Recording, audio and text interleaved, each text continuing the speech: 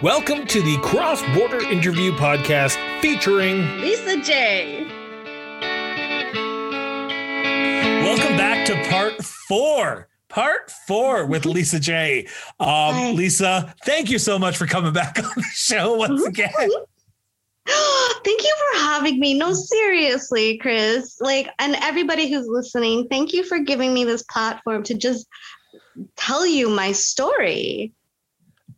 As we left off on Wednesday, we were talking about New York and your disability, and if you had come out, and you had talked about a assistant to your agent who had basically told you, yeah, you have the voice for acting, but that's about it. That's her words. I'm just paraphrasing here, people. Right. She's an amazing actress. But how do you recover from something like that? How do you go, you know what? F you. I'm going to do what I love to do. Well, some people don't recover, eh? Yep. And to those ones, you guys have my heart. That is so sad. I had to have a serious talk with myself. Well, see, I kept getting voice gigs. So, I think that is what kind of strung me along. And that yearning never quit. I think anybody who's a painter or a musician or an interviewer, anybody who has that creative brain that likes to connect with people, fashion, if it's in you, it's like a curse and a blessing. It's never going to leave. You have it. You love to connect with people. I think with me, I love to connect with the audience. It's a feeling, and that never went away. And I knew that, okay, it's just not going to happen in Toronto. I pissed off enough people, going to New York and giving up a show, dealing with my illness and saying, hey guys, I need time alone to not be emaciated and give myself the time and the medical attention that I needed to address my rheumatoid arthritis, but also how underweight I was and stuff like that. But the feeling never went. So I knew it wasn't going to happen in Toronto. New York, you know what? I love New York, and it didn't make sense for me to go there because I loved theater, but accessible wise, it's just not accessible. It's in the early 2000s and the millennial, it was not accessible. So I took a trip, and I think this is why half of it is this universe and half of it is you. And I took this trip because the nagging feeling wouldn't go away. I said, well, do something about it. Don't sit around and complain. Do something. Took a trip to Los Angeles. And while I was in Los Angeles, I met up with Stella Adler's director down there, John Jack Rogers. I'm getting emotional just thinking about him.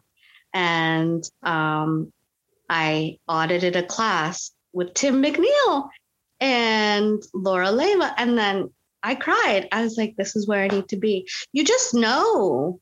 Sometimes. Flash forward, it took me 2 years of convincing myself, okay, this is what I'm going to do, and I'm going to go and do it.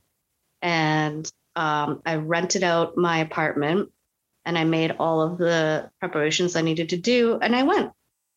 But you're talking to 1 in a million, or 1 in whatever the statistic is. Do you know how many kids out there who were told, no, you can't because you're gay?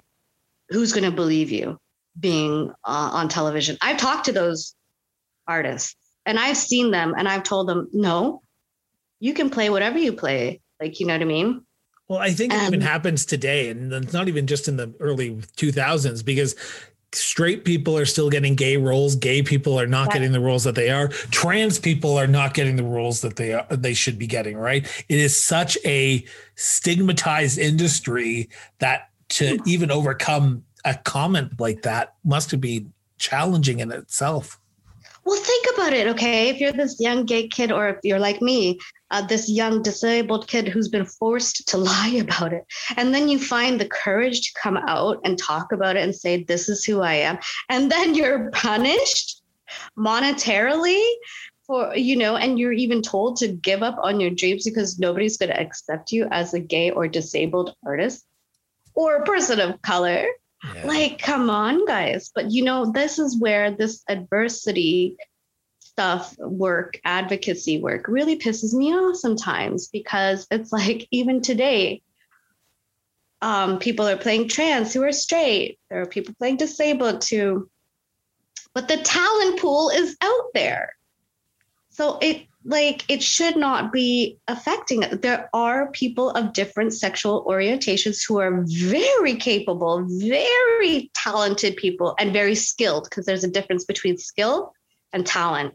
And they can hone in on their craft and they can perform, but then they get passed over. Yeah. And the same thing can be said for Indigenous or ethnically ambiguous or people of color. But it's a lot better now than it was in 1999 even. Wow. But I can't believe that it's still happening in the gay community. Like, come on. Yeah. Oh, I agree wholeheartedly. Getting back to your story, that transition from New York to LA, yet again, come from downtown Toronto, big city living. So New York is bigger than Toronto. LA is a unique entity in its own. Getting to LA as a theater nerd, as an actress, were you expecting much your first year, or were you just there to learn and then see where it took you? I was only there to learn and see where it took me. Remember, I still had that mentality, like, I'm going to give up. I went there to be like an FU. I got accepted by the artistic director who studied directly under Stella Adler herself. And he told me to come and study here. So I'm going to come. I'm going to be here for 2 years. I'm going to go back to Toronto because I'm still a councilwoman for ACTRA Toronto and on the national council for people for the diversity committee.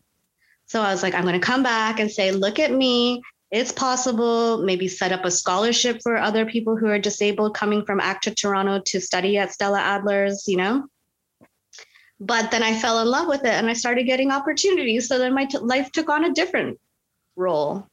I know. After studying at Stella Adler's, it broke that curse of nobody wants you because you're a disabled actress. It was the first time I was like, you mean people would actually hire me? And they're like, of course they will. Because for the first time, my talent spoke for itself. Not my Asian eyes, not my crooked fingers, not my limp, not my frizzy Afro hair. It was my talent. They thought I was crazy for wanting to stop. I just want to make sure that I'm clarified on this, because I'm trying to make sure that I'm following this so that way my listeners can follow this. You had, quote unquote, come out of the closet as a person with a disability, as with rheumatoid arthritis, in LA or in New York? Even before New York, in Toronto, 18. But you had not come out officially to your people that you were auditioning, your agent, until you were in LA? No. So 18 years old, I came out and said, I have rheumatoid arthritis. Yeah. And my agents kept me. But there were people along the way, her assistant, one day my agent wasn't in the office. And yes. her assistant said, don't do this. Then I went to New York and I would have stayed in New York, but it's not accessible. Like in 2001, my body couldn't keep up with it. And then flash forward to going to LA, it's because I still couldn't give up on the fact that I was never going to act again. And so I thought I wanted to just go to school. And as an FU to the people who said, you're never going to act again, I went to theater school and I went to the best fucking theater school. And I got the best training from the best people in the industry, where celebrities go to train and celebrities send their kids to train. And I thought I was just going to go there and get it out of my system and then come back to Toronto and just live my life again, going back to voice work. But what happened was my teachers really started supporting me. They really started supporting me. And then I found a home in LA's theater scene. During your time at the school in LA, were your teachers pushing you towards auditioning in certain theater productions, or were you openly going out there? Because that might be a misconception that even if you go to a theater school, your teachers are just there for the money. So they're not going to really push you. They're just there to collect a paycheck. So this school, yes, again, is probably one of the most prestigious theater schools in all of the world. Were the teachers helping you out and saying, you know what, go out for this role? I think you'd be perfect for this role. Or, hey, you should look into this theater production because they might be looking for someone just like you. Well, in Stella Adler LA, you have to attend. So if it affects your attendance, no, they can't. Because first and foremost, they're a discipline. And that's what I loved about their school. They do support their school students who do get professional gigs outside of school. But if it affects your partner, if it affects the scene study that you're in, you're booted out. That's what I loved about that school. You're not treated like anything special. Nobody cares about what your credits are. People care about if you can deliver in the class. But no, they did not say go for this or go for that. But when I did audition on my own, because I got a breakdown for Isela Sanchez, I had to get special permission from my school because I'm on a visa and all that. Like they have certain legal things that they have to look after too. But they really did support me, and all of the kids came out. They came out to Compton to see me in my first professional show in Los Angeles. So let's talk about that first professional show in Los Angeles. You are a student, or I'm assuming this is after school or during school, like you're playing after school hours. What was the experience like for that? Okay, so this is when I'm just studying in school and I'm going into my second year, my graduating year at Stella Adler. But I've got I just made it work. I don't know how. I was the lead in Lynn Manning's The Unrequited, which is like based on this Jewish play called The Dybbuk. And I had to go to rehearsals like Tuesday to Sunday. And I just made it work. I can't tell you how I did, but I did. And there was like one time, so it was in Compton near Watts, right? And I didn't realize that because I've never lived in Los Angeles before. So when I got the breakdown, it was with Cornerstone Theater, and like one of their assistants was like, it's in Watts. And I was like, okay, cool. Like, yeah, okay. I've never heard of Watts before. Never. I never think of like that Tupac song, like City of Compton, good old Watts. I didn't think of that. So I rent this car and I drive out to Compton, and then I see Compton Boulevard. Oh yeah, okay, cool. I'm in Compton. And then I was like, oh my gosh, this is pretty far. And I ended up auditioning for like a side role. And then they're like, actually, can we have you audition for Isela Sanchez? And I ended up getting that and performing it. It was really fun. It was a really great, like a huge boost to your ego. First off, you're auditioning for a role that is not one of the leads, and then they ask you to audition for one of the leads. So that must have been like a huge boost after hearing what you had heard saying you're never going to make it in this industry, and then them saying, no, you're making it in this industry, and we want to put you center stage, basically. It just made me it made me appreciate Los Angeles theater and like those people who are willing to take a risk on me. And it really made me sad because I really thought I was going to be returning to Toronto. Like at that time, I wasn't going for my visa or green card or anything. But it showed me how attitudes could change for the better in Toronto. And I wanted to bring that knowledge back. I didn't know that my life would take on such a journey, but Bill Pullman came out to our closing night. Oh yeah. Oh yeah. Side note on that one. Is it true that some of the actors come backstage and like congratulate everyone, or is that sort of a myth and fairy tale? No, some of the people come back Really? Who are you talking about? What, like in New York, they always say, "Oh, this big celebrity." Look, I'm just throwing out Beyonce because literally that's the only person I can think of right now, and I don't know why. But what? Beyonce was in the show, in the audience, and she came backstage. Did Bill Pullman come backstage and say, "Congratulations, guys"? Yeah, he did. He did. I know. And I don't talk about it because I don't want to sound like a, Girl, I'd be telling everyone. Really? Okay. Because he's amazing in The Sinner, isn't he? Yes. I'd be going around going, I knew him. I knew him when he said I met hello, him once. and he said, good job. He said, great work. Yes. Oh my God, you want names? I've got so many names, but like, I just don't ever want. I met William Shatner at a convention for a printing convention once. I still talk to about it to this day. I walked up to him. I want to know. Can I get an autograph? And I was like, I have a show. Okay. You have a question. Okay. You said, isn't it nerve wracking to know that you might mess up on your lines? So I have a William Shatner story about how he messed up his lines at Stratford Theatre Festival. And I was talking to somebody and I was like, I'm so afraid of messing up my lines. And he's like, listen, one time, I don't know who told me. I think it was Gordon Pinson. And one of the times I was stalking him at a party, I just sat beside him and I picked his brain apart.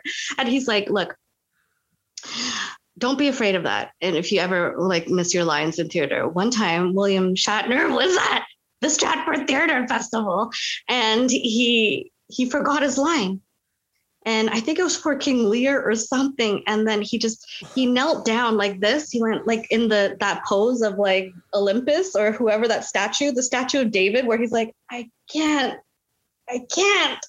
And then his co-star is like, to thine own soul, thy wills be true. And he's like, I can't, to thine own soul, thou wills be true. And like, the point is your boy, William, did theater in Stratford, forgot his line, your biggest fear, my biggest fear. But Gordon Pinson told me that never be afraid of that because one of your co-stars will come down and whisper in your ear the Shakespearean word. Wow. Well, and it's true, right? Like, you can't always expect to be a person of one in theater, I'm assuming. But you are a team. You are an ensemble. You are a group of people who are there to put on a good performance. And you will rely on your fellow actors to help you out when time calls, right? That's the only time it's ever going to be a great production. And that is a very rare thing because you can't have your ego involved in it, I think. And everybody who's in it needs to want to be there and needs to want to be part of it and needs to want to give their performance away to the audience and have the audience enjoy it. When you have all of those working components coming together, you are going to give the audience the best time of their life. And when the audience has the best time of your life, you as an actor, there's no feeling like it. And I've had the great opportunity to work on a couple of productions where it's like everybody wanted to be there and it's visceral. It's an energy. And you really get to play. One of the ones that I want to talk about. Okay. Before this interview, just for my listeners who are listening, Lisa sent me basically her CV of what theater productions she has ever been in her whole entire life, which to me, I was like, holy crap, I have 2 episodes that I could totally fill with this. Yay. Good. There's one that I want to talk about because when I read the name of it, I went, huh? 99 Ways to F a Swan by Kim Rosenstock. First off, what is this? The writer of New Girl. Oh my God. Okay. So the best theater company, and it introduced me to Caitlin Hart, who is one of my favorite people in the world. It was a comedy. And the way it was done or produced or directed before. So I go on this audition and it's called 99 Ways to F a Swan. They Is send it actually me F a Swan or is it fuck a 99 swan? ways to fuck a swan. Okay. Yes. And so it's this great thing. But then we get to the first day of rehearsals and they're like, there's not going to be press because Kim Rosenstock is afraid of having like really bad critics. Like the time they did it when she premiered it in New York, she got torn to pieces. But every single day without press, from word of mouth, we packed that audience. The audience through word of mouth in Los Angeles. Wow. The place where like dreams are made on film.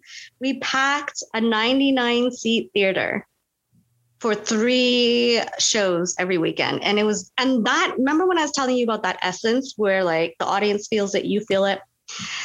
So we all felt it, all of like, and that's where I met like Alex Marshall Brown. She's my friend to this day. And everybody, Caitlin Hart and the Illyrian Players. I'm still friends with Carly Wexstein. Everybody wanted to be there. Everybody wanted to deliver to that show. And my God, nobody without press could ever fill a theater the way we filled a theater. But that's how powerful it can be. Wow. That's awesome. It tells you that, you know what, as much as New York is the quote unquote epicenter of Broadway, of theater. Yeah. Other locations that can. Man, Los Angeles has a vibrant theater scene. Are you kidding? There's more. Actually, do you want to know something? There's more theaters. There's more theater venues in LA than New York City. That's what somebody told me. I don't know if that's true. Allegedly. Allegedly. For those who are not watching the video of this, I'm doing air quotes around allegedly. Allegedly. Yet again, another area that I want to talk about is we talked about the ensemble of the cast working together.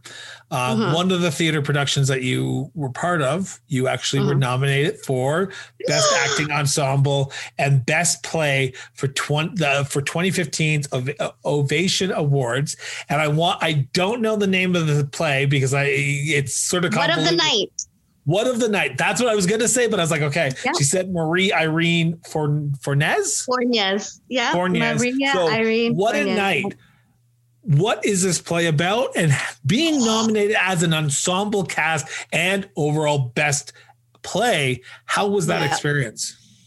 Oh my God. It was like, okay. So it was the same directress. It was Caitlin Hart. And now she has she has a theater called The Vagrancy. As soon as I read it, I was like, and she told me what part that she wanted me to audition for. I was like, I have to do it. It's such a heart-achingly brutal play. And it started off Broadway with Maria Irene Fornes. And it's like, it's a play about money. Basically, that's how we marketed it.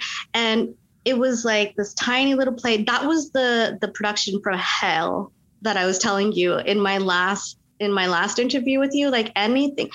Because she's so specific and she's such a creative genius. She's like, no, I want it this way and it has to be done like that. And her text just didn't come through. And, you know, it's live theater. Everybody is working 12 hours, you know what I mean? And we had some breakdowns literally. And I would be there going, guys, this is the little engine that could. We had Alex Marshall Brown in that production as well.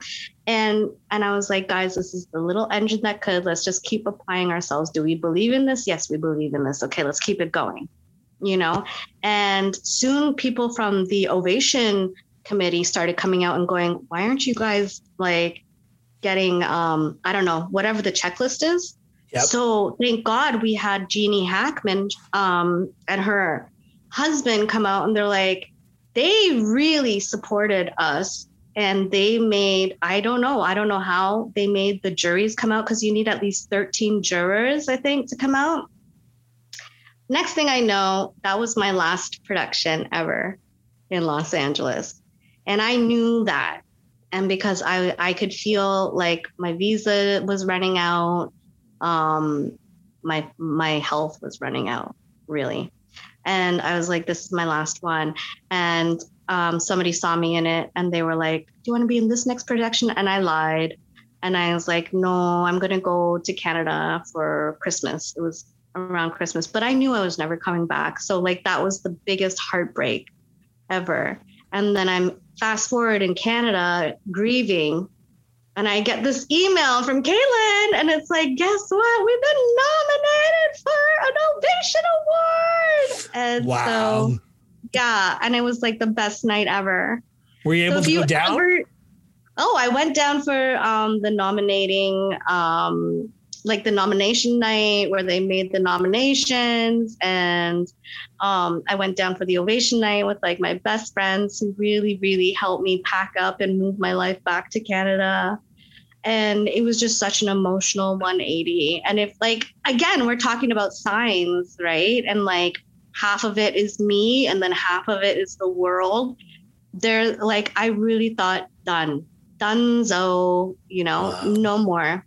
Retired Lisa, everybody's right.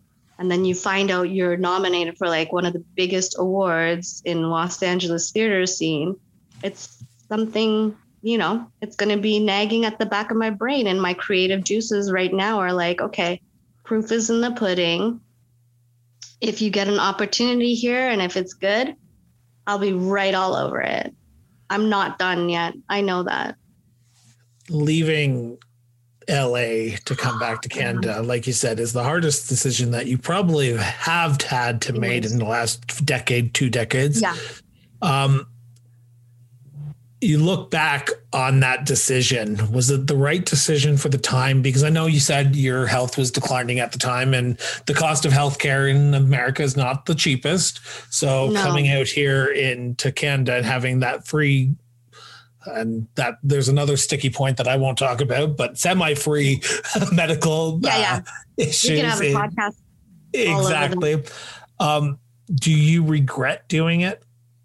No, because honestly, I really would have lost my life. Like, I don't want to, oh my God, that was such a drama queen, like victim. Like, no, I don't want it to come across as that. But like, really, the arthritis was starting to like my doctors who were like watching over me were telling me, they're like, you need to get on a biologic and it's progressing. And because I was getting by with steroid shots like every 8 weeks. Wow. So like it's starting to affect it just started to infect my organs and stuff like that.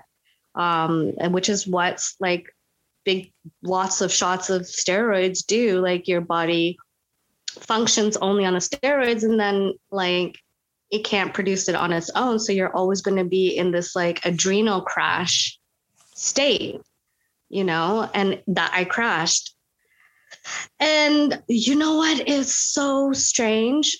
I was going on Craigslist for some reason, and I had found this study that was paying rheumatoid arthritic people to be part of their like medicine. And I went out and I met the doctor, and she was administering Humira, and she said, I was going to sign you up for 3 years.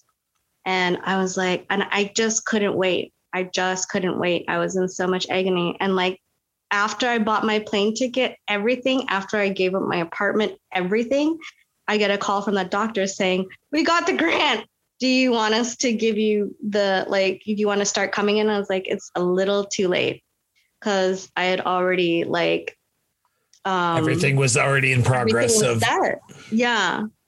I think I wouldn't have it any other way, because you know why? I came back to the industry and to the places of trauma, not just professionally, but other things, you know, how illnesses go and stuff like that.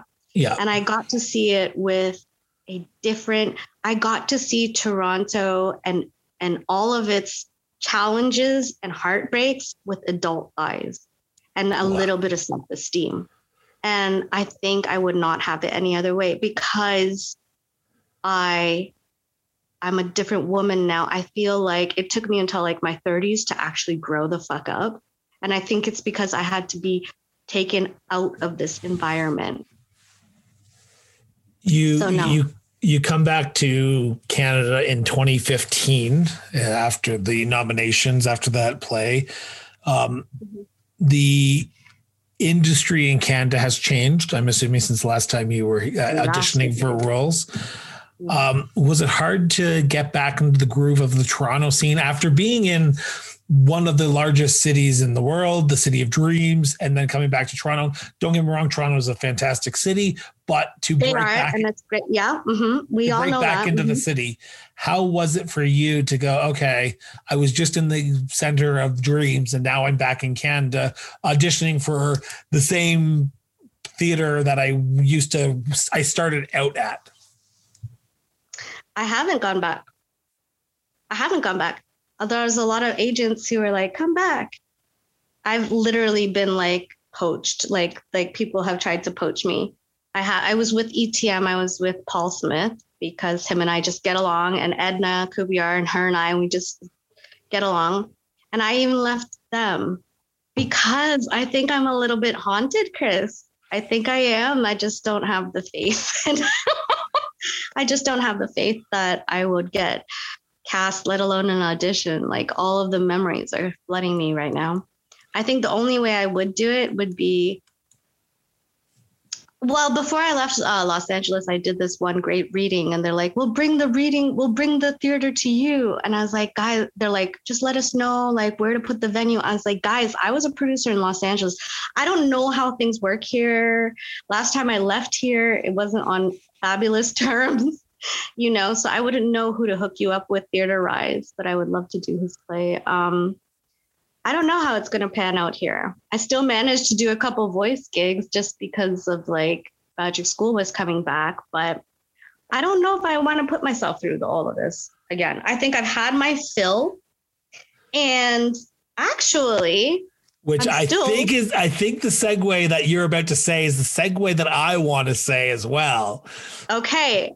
I have stopped in Toronto, but I haven't stopped in theater. I'm actually on Notch Theater's board of advisory directors. So who would have thunk it?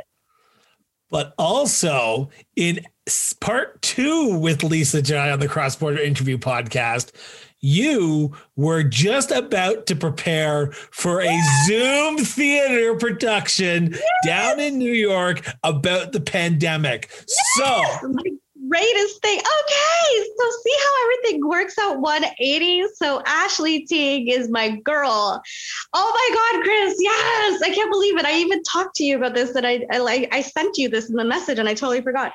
So see how everything always works out. So I was so depressed, and I would call people in Los Angeles, and they were, oh my God, my one friend, he's like, Lisa, you might not believe it, but somebody somewhere is going to remember seeing you in something, and they're going to book you. And I was like, no, this is Canada. It's never going to happen. And then I get this call. No, I want to catch up with my friend, Ashley Teague, who was the assistant director for the first thing. Bill Pullman came out, Cornerstone Theaters, The Unrequited. And I just said, she was always a solid person. So I reached out and I was like, I hope you and your significant other are great. And then she's like, I started a theater company. We're working on a project. I think you'd be great for da-da-da-da-da-da-da. And I was like, oh my God, miracles happen. So if you're listening to this, miracles do happen. Oh my God, Chris, thank you. Thank you to Ashley Teague. Remember. You should have her. Yes, you do remember things. If she wants to come on the show, I'd be happy to have her. Really? Because she is a lot more eloquent and focused than I am. And she is doing really good things, not just for like me as a person with a disability. And she's like, this is why we need you on our board. But like for women, and for like, oh my God. So we did this amazing live theater performance on Zoom. And it was like, she went across like America and internationally, like through Zoom, and even herself, her and her team interviewed over 200 voices and how they were affected by the pandemic. And I played a medical student, an Asian American medical student, and also just like an activist civilian. So I was in both parts. And like, it was amazing. Like there was testimonies there, and like people who worked at ICE were there, prison guards were there. Oh my God, it was epic. You should check it out. Well, if it's available to be seen in Canada, I totally would. Notch.com, baby. And this is the thing. She's giving away her art. She's such a real artist. She's like, okay, it's notchtheater.org or something, but it's Notch Theater. You would think that me being an advisory committee member, I would have my shit together. But I'm just like so flabbergasted that you asked. I'm so impressed. But for those who are listening, the correct link to notchtheater.org or How Notch Theater will be in the show notes. So please hit on that button, go watch it, because I'm assuming it will be a fantastic play. I will be doing it right after this episode. After we record this episode. Oh, thank you, Chris. Thank you for that shout out. No, I'm going to link you guys up together because like she's just doing amazing things for the community as well. And she's in New York City. Oh, that's awesome. And we came up together. Well, yeah. Well, in LA, right? Yeah. We were babies. You were babies. Oh my God, you're awesome. I try to be. I always have the best time on your show. Hey, I love when people have good times. I have good times when they have good times. But as we teased in part 3 of your amazing appearance on our show. Oh my God. Okay, yeah. Forgot about it. I'm forgetting about everything. I want to talk about one of the most well-known Canadians in children's history. You had the chance of actually being on their show. Mr. Dress Up himself. You were part of the, I want to say, Tickle Trunk gang. I was what? I was part of I was like a regular on his show. You were a regular on his show. So first off, jealous much? Yes, Chris is. To even interact with Mr. Dress Up himself is a huge honor. Yeah. How did you get this part? I auditioned. So everyone else auditions doesn't mean they get it. Oh, this is sweet. Yeah, you know what? I don't know. I remember prepping for the audition. And, actually, here's where Mama San comes back in the group. Mama San actually was very hands-on with this audition. So I think she was like fangirling a little bit. She's like, Lisa. I was like, yes, Mama San. No, that's not how we talk at all. I was like, yeah, what do you want? And she's like, CBC, just like practice your vocal cords, sing, do your because they have kids who sing on there, right? And I was like, oh my God. And then she's like, just be very nice and be very professional. And she actually gave me a ride. She gave me a ride to this audition. I know it brought the family together. And she was actually really, so I got it and I got a call back.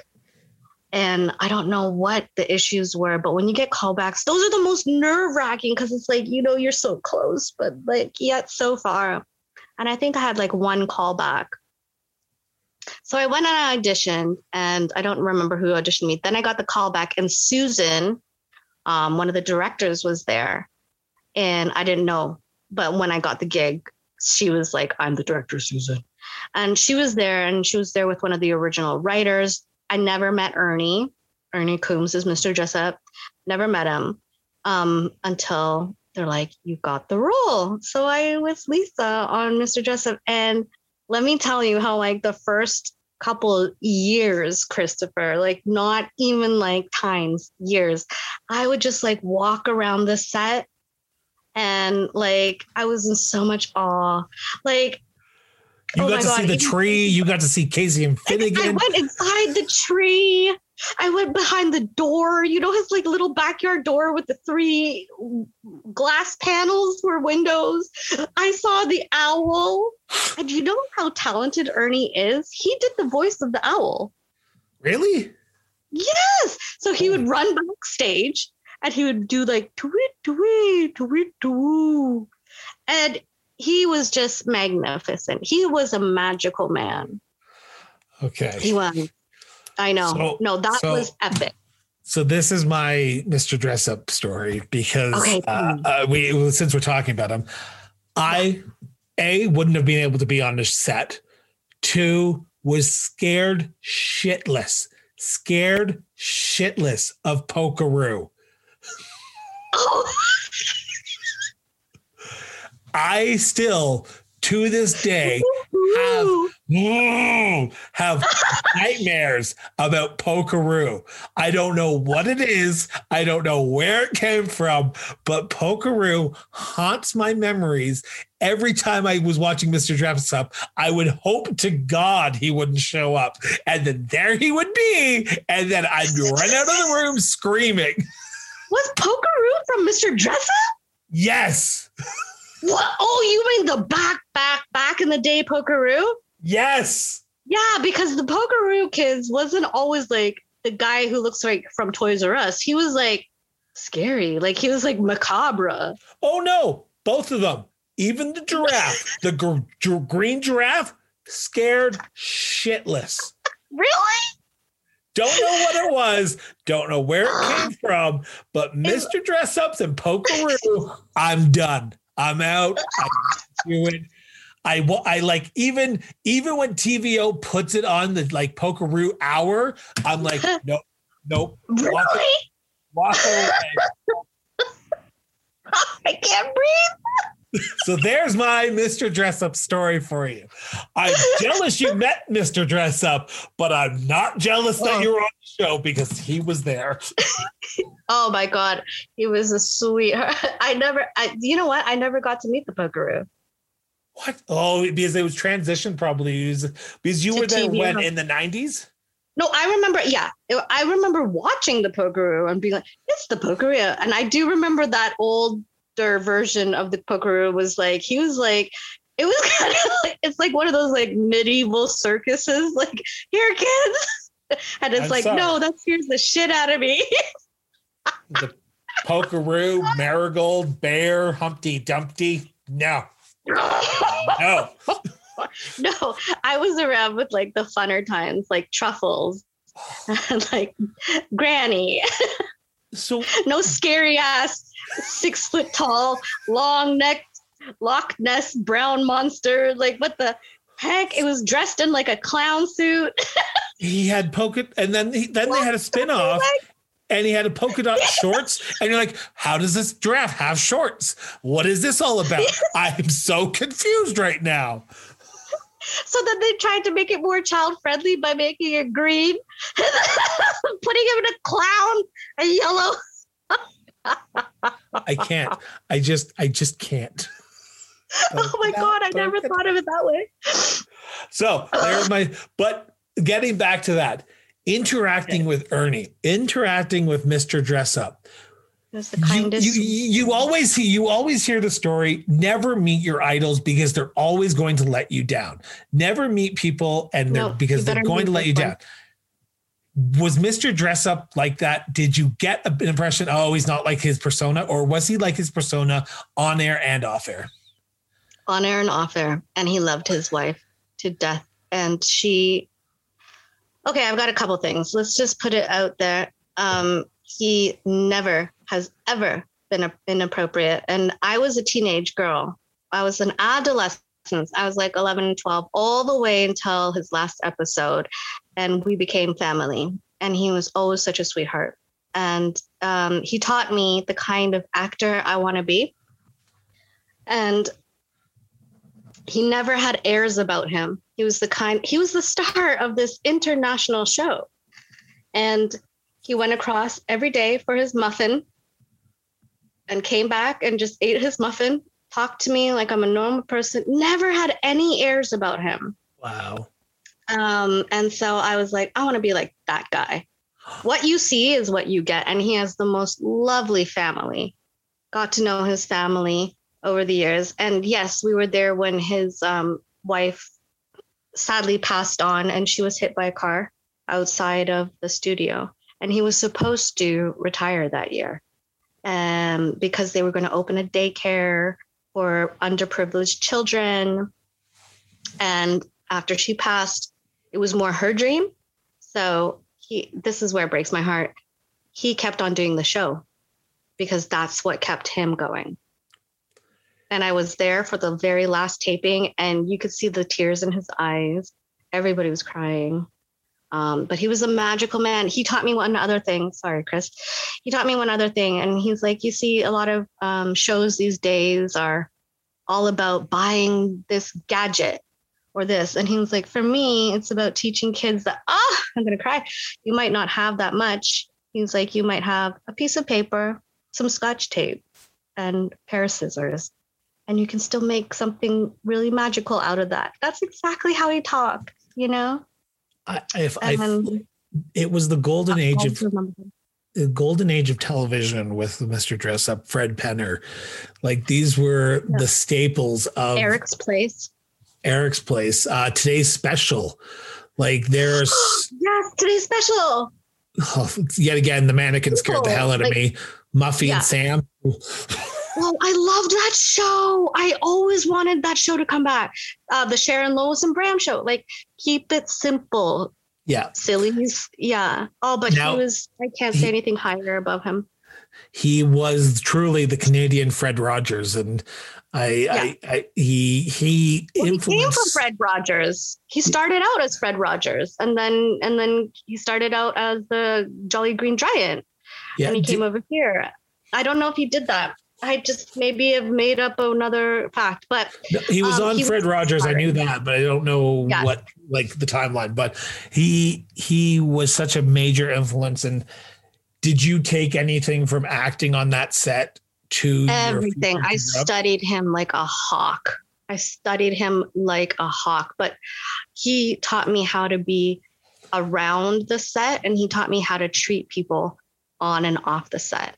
Like, I did study him, and he would teach me things and this and that. I felt so sorry for him because there was one script where I just kept on screwing it up and we all wanted to go on lunch, and it's live, so it's kind of like live theater.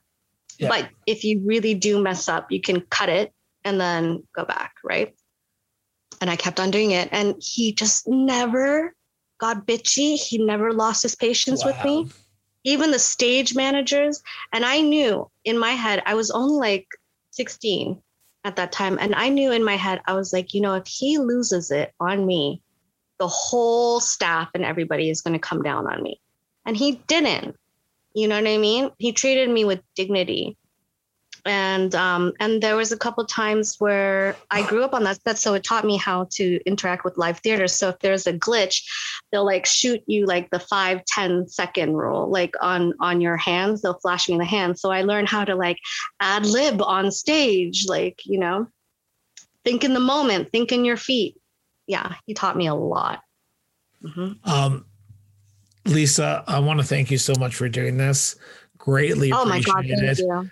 Thank you for being a therapist. You know it, always. Part 5 and 6 is already planning for season 4. So whenever you want to come back. I would love to come back. Really. Thank you for giving me this platform. Yeah, for sure. Lisa, thank you so much. To my listeners. Lisa's Twitter handle, the link to Notch Theater, the correct one, will be in the show notes. Lisa J, thank you so much for doing this. Greatly appreciate it. You've got something special here. God bless you. Thanks, man. The Cross Border Interview podcast was produced and edited by Miranda Brown and Associate.